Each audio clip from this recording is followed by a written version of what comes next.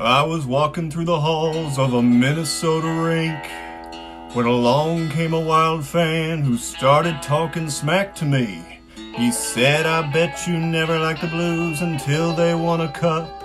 And so I calmly turned to him and said, hey man, listen up. I admit it's pretty great to win Lord Stanley's prize, but listen, I've been waiting for this moment my whole life. Yes, sir, I'm a Blues fan. Yes, sir, I'm a Blues fan. Heartbreak's all I knew, man. That team from old St. Lou, man. Got a cup in here, 52, man. Give me a Let's Go Blues.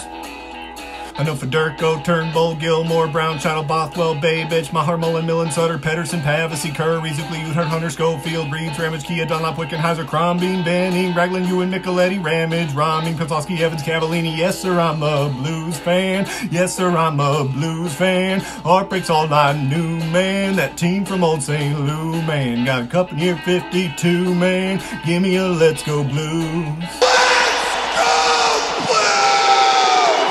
Hello and welcome to Bluenotes, located on the best city on the Mississippi, the best in the Midwest. We've got that Stanley Cup power, too sweet to be sour. And if you're still clueless, we're talking about St. Louis. This is your home for St. Louis Blues coverage on the Hockey Podcast Network. I'm Tom Franklin, joined by my partner in crime, my confidant, Wags. It is week number 2, part 2 of our chat with Blues PA announcer Tom Calhoun.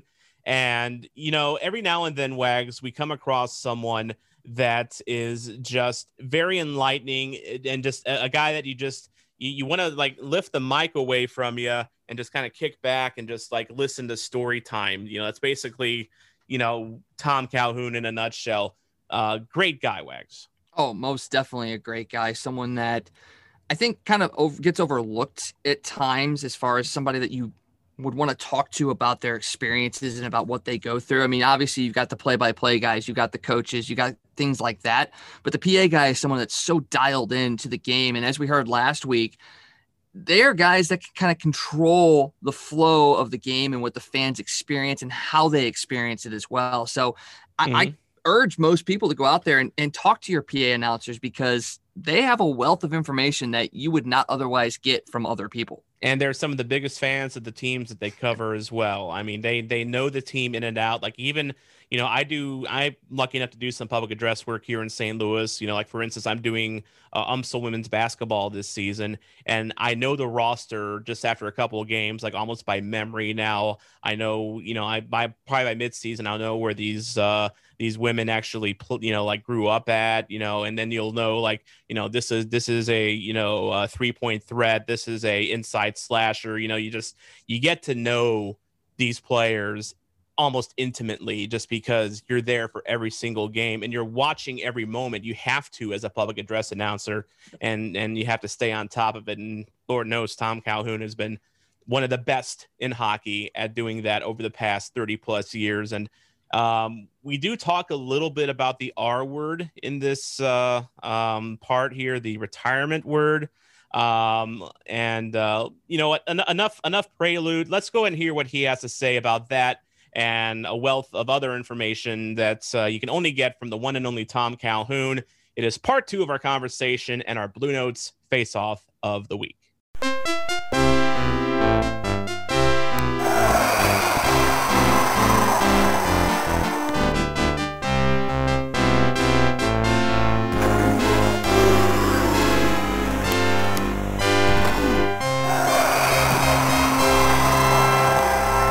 Before the pandemic hit and all that, you did join the Cameo website to do, you know, special announcements and things for people. And you use that platform to fundraise for the Be the Match campaign, which is something that Layla Anderson was a part of. You know, what led you to that, and why was the decision made to be a fundraising effort for that organization? Well, really, it was because Layla and her dad, Scott, were kind enough to show up at that Hall of Fame ceremony back in February, before all the pandemic stuff hit. It was early February. And they just, through the help of Kelly Hyland, who's a longtime friend of mine from broadcasting, she's friends with Andersons, and she said, "We'd like to bring Layla to your Hall of Fame ceremony." So that'd be great. And we had her come up on stage, as you saw in the picture, and say some things to the crowd, because back in those days, that was a really big deal for a crowd to be able to see Layla and actually interact with her. So they came, and we've become close, and I know how much Be the Match meant to her. I know how much Be the Match meant to the Schwartz family, Jaden Schwartz and Rick, who recently passed away, his dad, and Mandy, of course, his sister, who passed away from the cancer a while back. And so, I don't know, it could have been any charity, but this one jumped out at me as something that I think people would be happy to donate to. So that was what I decided to do. Yeah, I've been lucky enough to meet Layla myself, and she is just an absolute force for good in this world. I mean, she is just an absolutely bright personality, always glad to chat, and just a super kid. And it's hard to think of Layla without getting at least a little emotional over her story. And one thing I've always admired you for, Tom, is your ability to stay professional. Whenever you crack the mic at Enterprise Center or wherever you're doing public address from. But have there been any other moments? Obviously, the Stanley Cup victory stands out, but have there been any moments that have, gotten you a little emotional while covering the Blues? Oh yeah, there's been quite a few actually, and whenever I am asked to do a moment of silence or make a read about somebody who's passed or is battling a disease like Layla is, you have to force yourself to be in that moment, but also be very careful about your breath control and all of the things that would make an unprofessional announcement. You have to separate yourself from the emotion of it somehow. And you know how that is. It's not easy sometimes. It's very difficult to read a piece of copy that's designed to tug at the heartstrings of the crowd without them tugging at your own. Yeah. And so it's something that early on doing that sort of thing in front of a lot of people was difficult for me. And I kind of regretted whenever I had to do an announcement like that, to be truthful about it. But over time, I learned, and people told me that they wouldn't want anybody else to do that announcement. They would want it to come from me. And so if people are willing to place that kind of confidence in you, you have to make sure that you are in control of yourself, and that at that moment that it's important to a lot of people to do it right. Yeah, because I remember the Pavel Demitra time frame and what ended up happening there, and having to make that announcement. There's been other ones tough. I mean, the Ari situation and other Blues players that have died, but that one right there for me sticks out the most because he was one of the most recognizable guys growing up for me, and to have to hear that announcement, I can't even imagine actually being the one reading that announcement. Yeah, and going back to the early days, the first one of those types of announcements I can remember making was when Barclay Plager passed away. He passed away earlier that day of a Saturday night game. And Susie Matthew, who, as I said earlier, was in charge of communications at the time, she said, we have to do a moment of silence prior to the national anthem for Barclay Plager. And here's your script. And I read it over and I said, man, I don't know. This is going to be tough for me to get through because, I didn't know Barclay all that well, but of course he was an icon of all icons in those days for the Blues. And for him to pass away and for them to want me to read a moment of silence and, make a tribute to all his family and friends and blah, blah, blah. It was scary for me, truthfully, to get through that thing without breaking up. But I did. And like I said earlier, you kind of learn after doing a number of those things to be in control of yourself. Yeah. And, kind of talking about, emotional moments like that, it's something that I've come across just in my limited public address work, at least compared to yours. And happened just actually this past weekend where where I was doing UMSL women's basketball, and we had to do a moment of silence for the sports information director, McKendry. Oh yeah, Scott Yeah. Cummings. He's a good friend of mine. Yeah, really good guy. Unfortunately, passed away from cancer, and he was the one last year that gave me a chance of doing hockey for them. Which was like Oh, hockey's my favorite sport, obviously. So it was just a chance to like literally walk, do the Tom Calhoun thing myself. At a game was just a huge honor. Now, as I mentioned, I do sports at UMSL. I do SIUE sports. In fact, I'm actually doing women's basketball there this Saturday, filling in. I used to do soccer at University of Notre Dame, and I really don't think I could have gotten any of those gigs without the impression that you left on me growing up. I was very lucky. I had a dad that took me to a lot of Blues games growing up, and you just hearing your voice at the Blues, it's synonymous for me with Blues hockey in general. And it's because you're so good at what you do. And, you've influenced my style. So who would you say your inspiration was, and is there anyone that you try to emulate yourself behind the mic, or is there anyone that's influenced your style? I guess the short answer is no. I don't think so. I think what I learned in broadcasting before I started doing PA announcing was probably the most influential of my style and what I wanted to do. Going back to the original few games that I did, I was handed a release or a handbook, I guess you'd call it, from the National Hockey League before I started doing the PA. And I did a couple of practice games and did a period here and a period there while the guy that I succeeded was still working for the Blues. But it wasn't like doing a whole game. But they handed me this handbook and said, National Hockey League expects all public address announcers to be fair and even-handed when making announcements, not favoring the home team, not favoring the road team, not being extremely boisterous when making announcements and blah. It was I thought that when they gave me this, that I was expected to be like a robot, almost in my style. And I said to the people at the Blues, I said, are they kidding? I said, the NHL doesn't want any kind of emotion in these announcements. And they said, well, you can put a little more into the Blues goals than the other team's goals, and I think that'll be okay. But so, when I first started doing it, if you heard any tapes or saw any video from back in those days, I think you would find that Tom Calhoun sounded a lot different back then than what I do now. Now I'm encouraged to have as much fun with an announcement almost as possible. And in fact, if I don't put enough emotion in it, usually somebody will say, hey man, you need to really get into it now, okay? Because this is a big deal, or I'll get some help like that.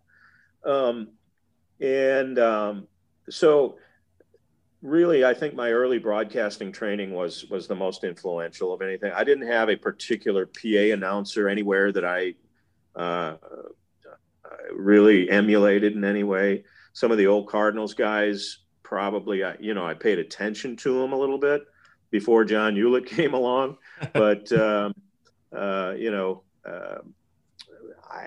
guess, again, the short answer would be no. I suppose, formulated my own approach.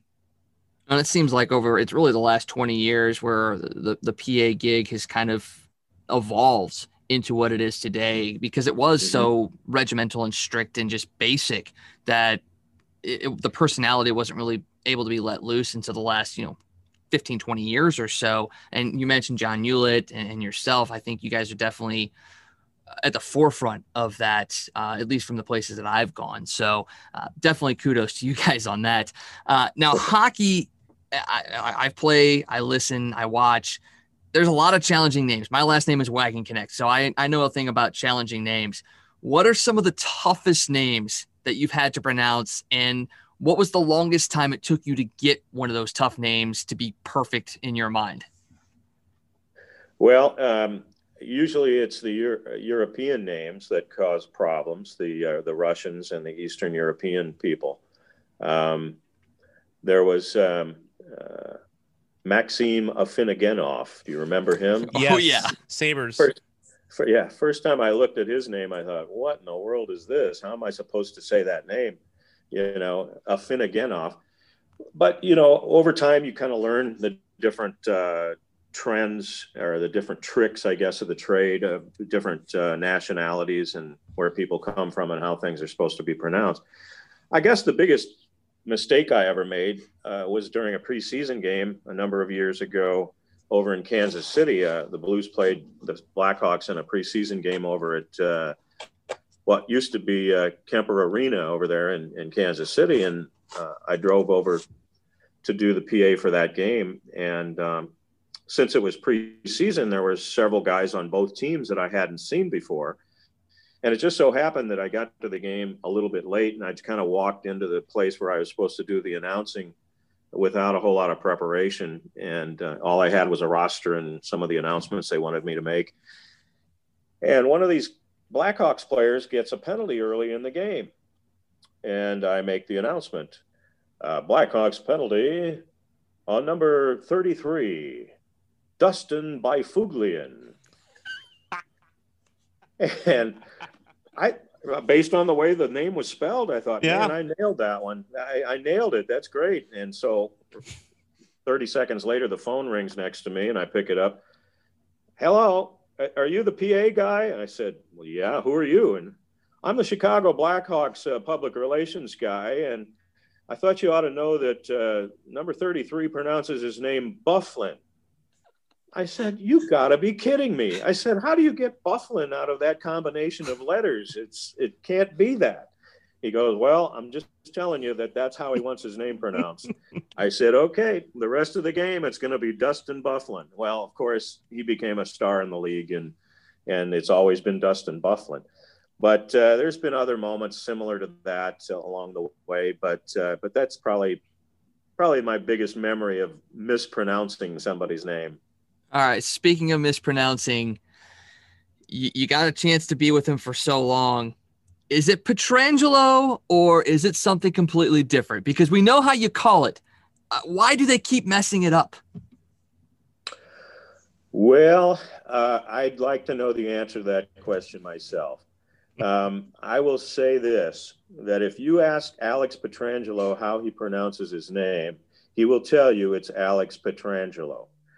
It's not Peter Angelo. It's not Petra Angelo or any other kind of bastardization of the name.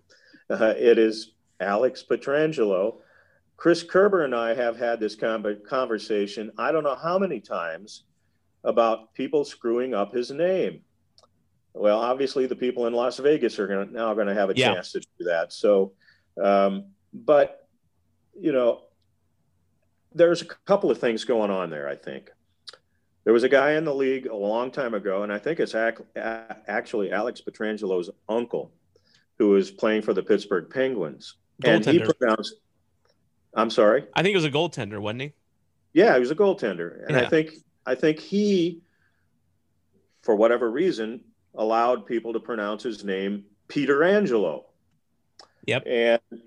And so that's how a lot of people, especially old timers, remember how that name is supposed to be pronounced.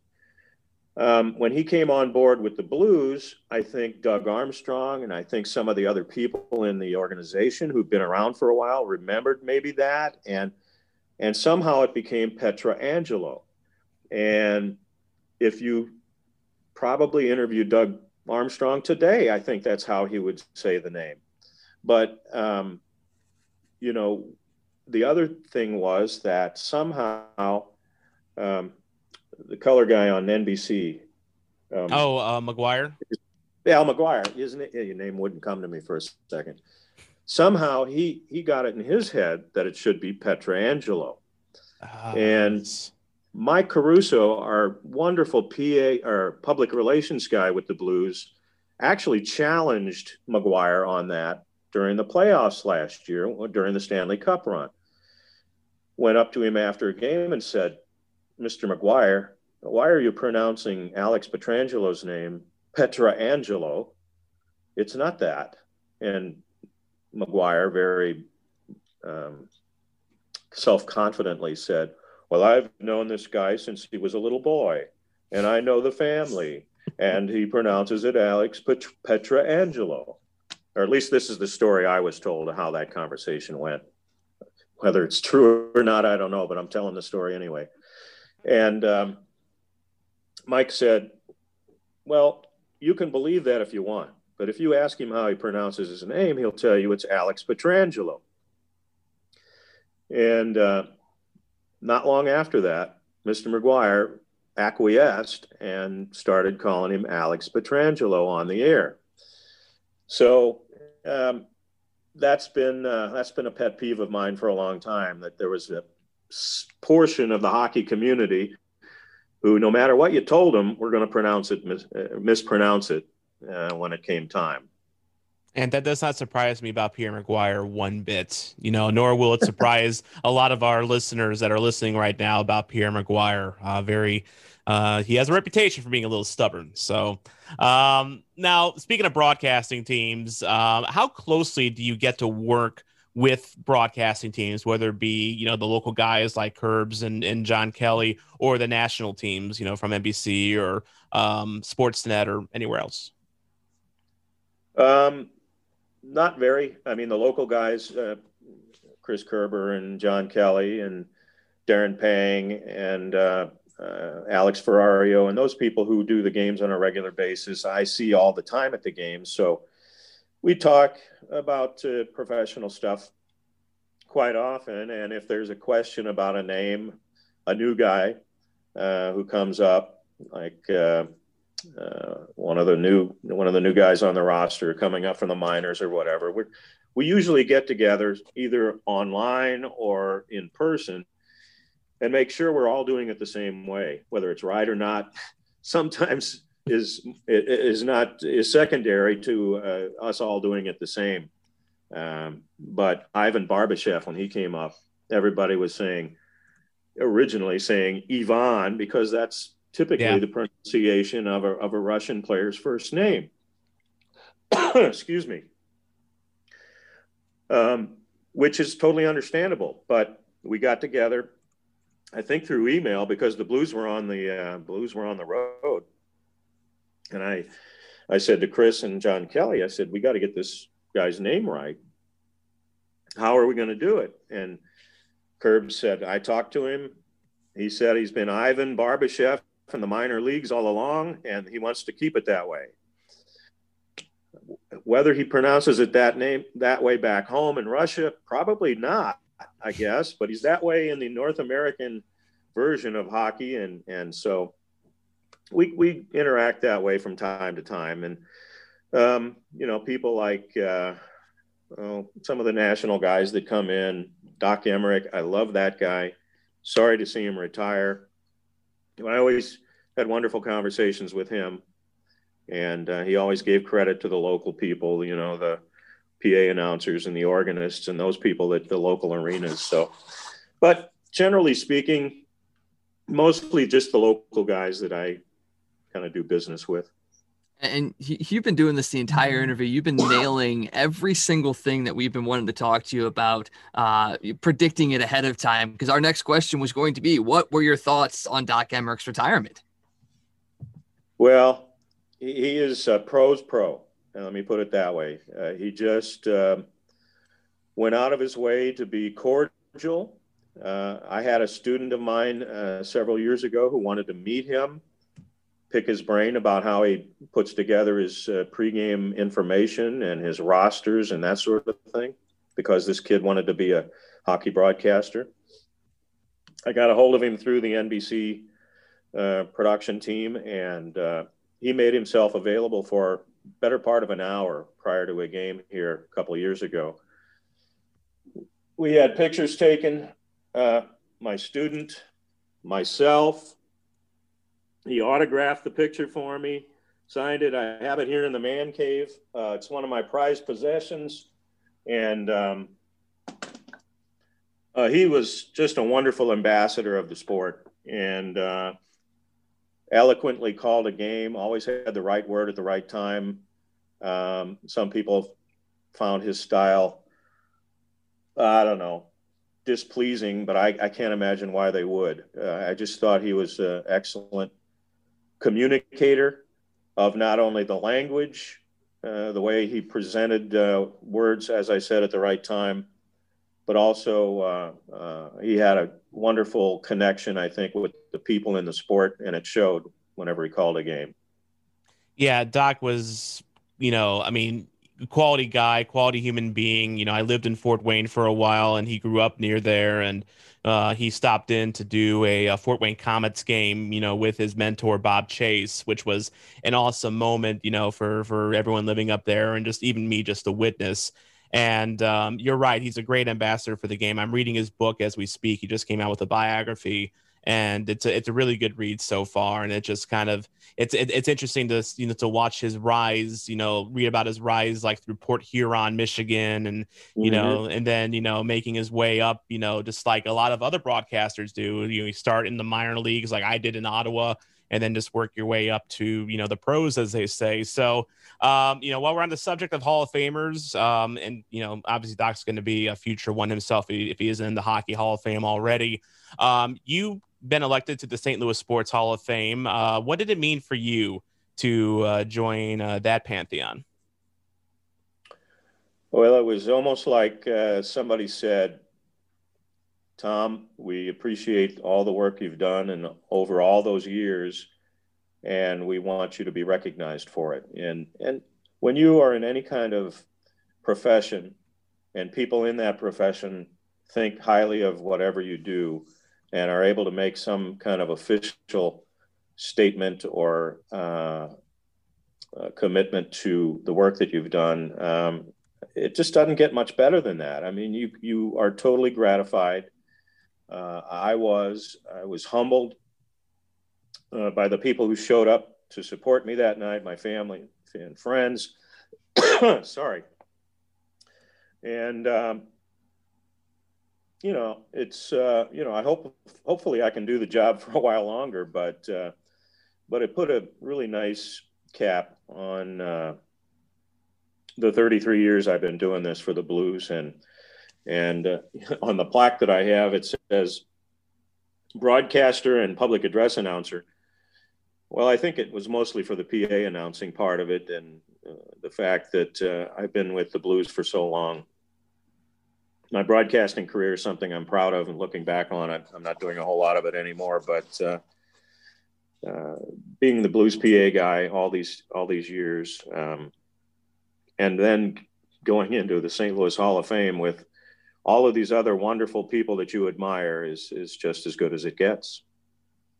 Well, like Tom said, and like I've said before as well, you've been kind of an inspiration. You've been someone that a lot of people have emulated, and looking at it as, from the outside, people may go, yeah, it's a PA job, but there's a lot to be said about what you do. And you even said it yourself, back in the early days, you were basically dictating how a game felt and how people reacted, and you got to control all of that. So it's more than just announcing a name or announcing a goal. There's a lot more that goes into it. And I almost kind of hate asking this question because we don't want to see this end, but how long do you see yourself doing this? And when it is time to go, when does Tom get your job? Well, like I said, I'm not sure who the backup guy is right now, so he can start moving in on that position already. But as long as I'm healthy and I feel like I can do the job the way people expect me to do it, especially those who hire me to do it, I'll keep doing it. There have been other guys who have done this sort of work into their late 80s and early 90s. I think the guy in Detroit, who's now retired, did it up until, like 91 or 92. I don't know that that's going to be in the cards for me, but I'd like to think it might be, because I enjoy it. I enjoy the people of the sport. I enjoy showing up at the rink and talking to player occasionally, and the people in the press box and the off ice officials are all buddies of mine, and so I look forward to seeing them. It's almost become more of a social thing than a professional thing for me, because all of the great people involved in the sport are always there at the building. And so again, a long answer to a short question, but I think hopefully I've got maybe another 7 or 8 or 10 years in me, and we'll see where we are at that point. Oh, I feel good. I'm healthy. I haven't had any major health issues, knock on wood. And as long as I can do it and people think I'm doing an okay job, I'll just keep at it. Well, we'll keep you as long as we possibly can. Yes, absolutely. You're a treasure. And you've been a treasure trove of information and memories, and just this has been a great conversation. And I got one final question for you. What advice would you give to anyone that might want to do what you do someday and become a public address announcer? I would say practice, read a lot, get comfortable with the language so that no words or names surprise you, because a lot of times you're going to be in a situation where you have to read something cold and there may be something in there that you might be surprised with. So command of the language is I think, number one. If you have a great voice or a decent voice, that's icing on the cake these days. I think if you can perform and give the people that produce the show at the building what they want to hear at the moment they want to hear it, and that takes some practice and that takes some experience. And so if you have to work at the minor league level or high school level, for crying out loud, do it, and keep doing it until you can put your name in the hat for something higher up the ladder. And but I think the basics of it are learning to be comfortable in front of a microphone no matter what's going on around you, and we have a lot going on around us in hockey games most of the time, and being able to command the language effectively is really, your two major values, I guess, that you bring to the table. St. Louis Blues public address announcer Tom Calhoun, thank you so much for joining us, and please keep doing this because you're great at it, and you're as I said earlier, you're synonymous with blues hockey at this point. So we hope you stay healthy and you keep doing this for quite a while longer. Hold on, I got something to show you before you go. Oh boy, what do we got here? Well, this is something that they called me into the office last September and handed me a box, this particular box. Oh boy. And this thing happened to be in it. Let's see if I can show it to you here. Oh, that's my awesome. Goodness. I'm almost blinded by how glistening and glowing it is. It's amazing. Yeah. Wow. I may have shed a tear or two when they handed that thing to me. And it's, I think the players' ring and the coaches and some of the full-time people have a little bit more bling going on in theirs. But that's plenty of bling to me. I'm pretty happy with this one. So it's, it's a wonderful thing that happened, the Stanley Cup run, and being able to put the cup over my head and have a picture taken with 500,000 people behind me. And it was a long time coming, but it was a wonderful thing. And hopefully we can do that again sometime soon. And thanks for having me, guys. I really enjoyed the conversation, and good luck with all you're doing on the podcast. I appreciate it, Tom. And, people forget. I mean, you've been behind the mic for the ups and downs of the Blues, and as we know, there's a lot of downs with the Blues over the years, and Right. also it's fair share of ups as well. So I can only imagine what you were thinking when they handed you that Stanley Cup ring. That's just, and trust me, that thing had plenty of bling on it. I mean, that's that is more than enough bling for anyone. So, really, really beautiful stuff. Yeah, it was great. And, the ownership didn't really have to do that for part-time guys like myself or game night employees, but they did. And I'll always be thankful to Tom Stillman and the people that Chris Zimmerman and the other people that run the organization. They really took care of all of us. Yes, Blues fans are very lucky to have the Tom Stillman and his regime in power. After some ups and downs over the years with the owners. You mentioned Harry Ornest earlier. We had to go through Bill Laurie and just yeah. So this is the pot of gold at the end of the rainbow for everyone. The best we've had so far, that's for sure. Definitely. All right, Tom, and you've been the best PA guy we've had so far. So thank you very much for coming on. And that'll do it for this episode of Bluenotes. I want to thank you for listening, because without you, there is no me, there is no Wags, there is no Hockey Podcast Network. I'm Tom Franklin, reminding you to not be a chump and always play to the whistle. Jeremy Boyer, play us out.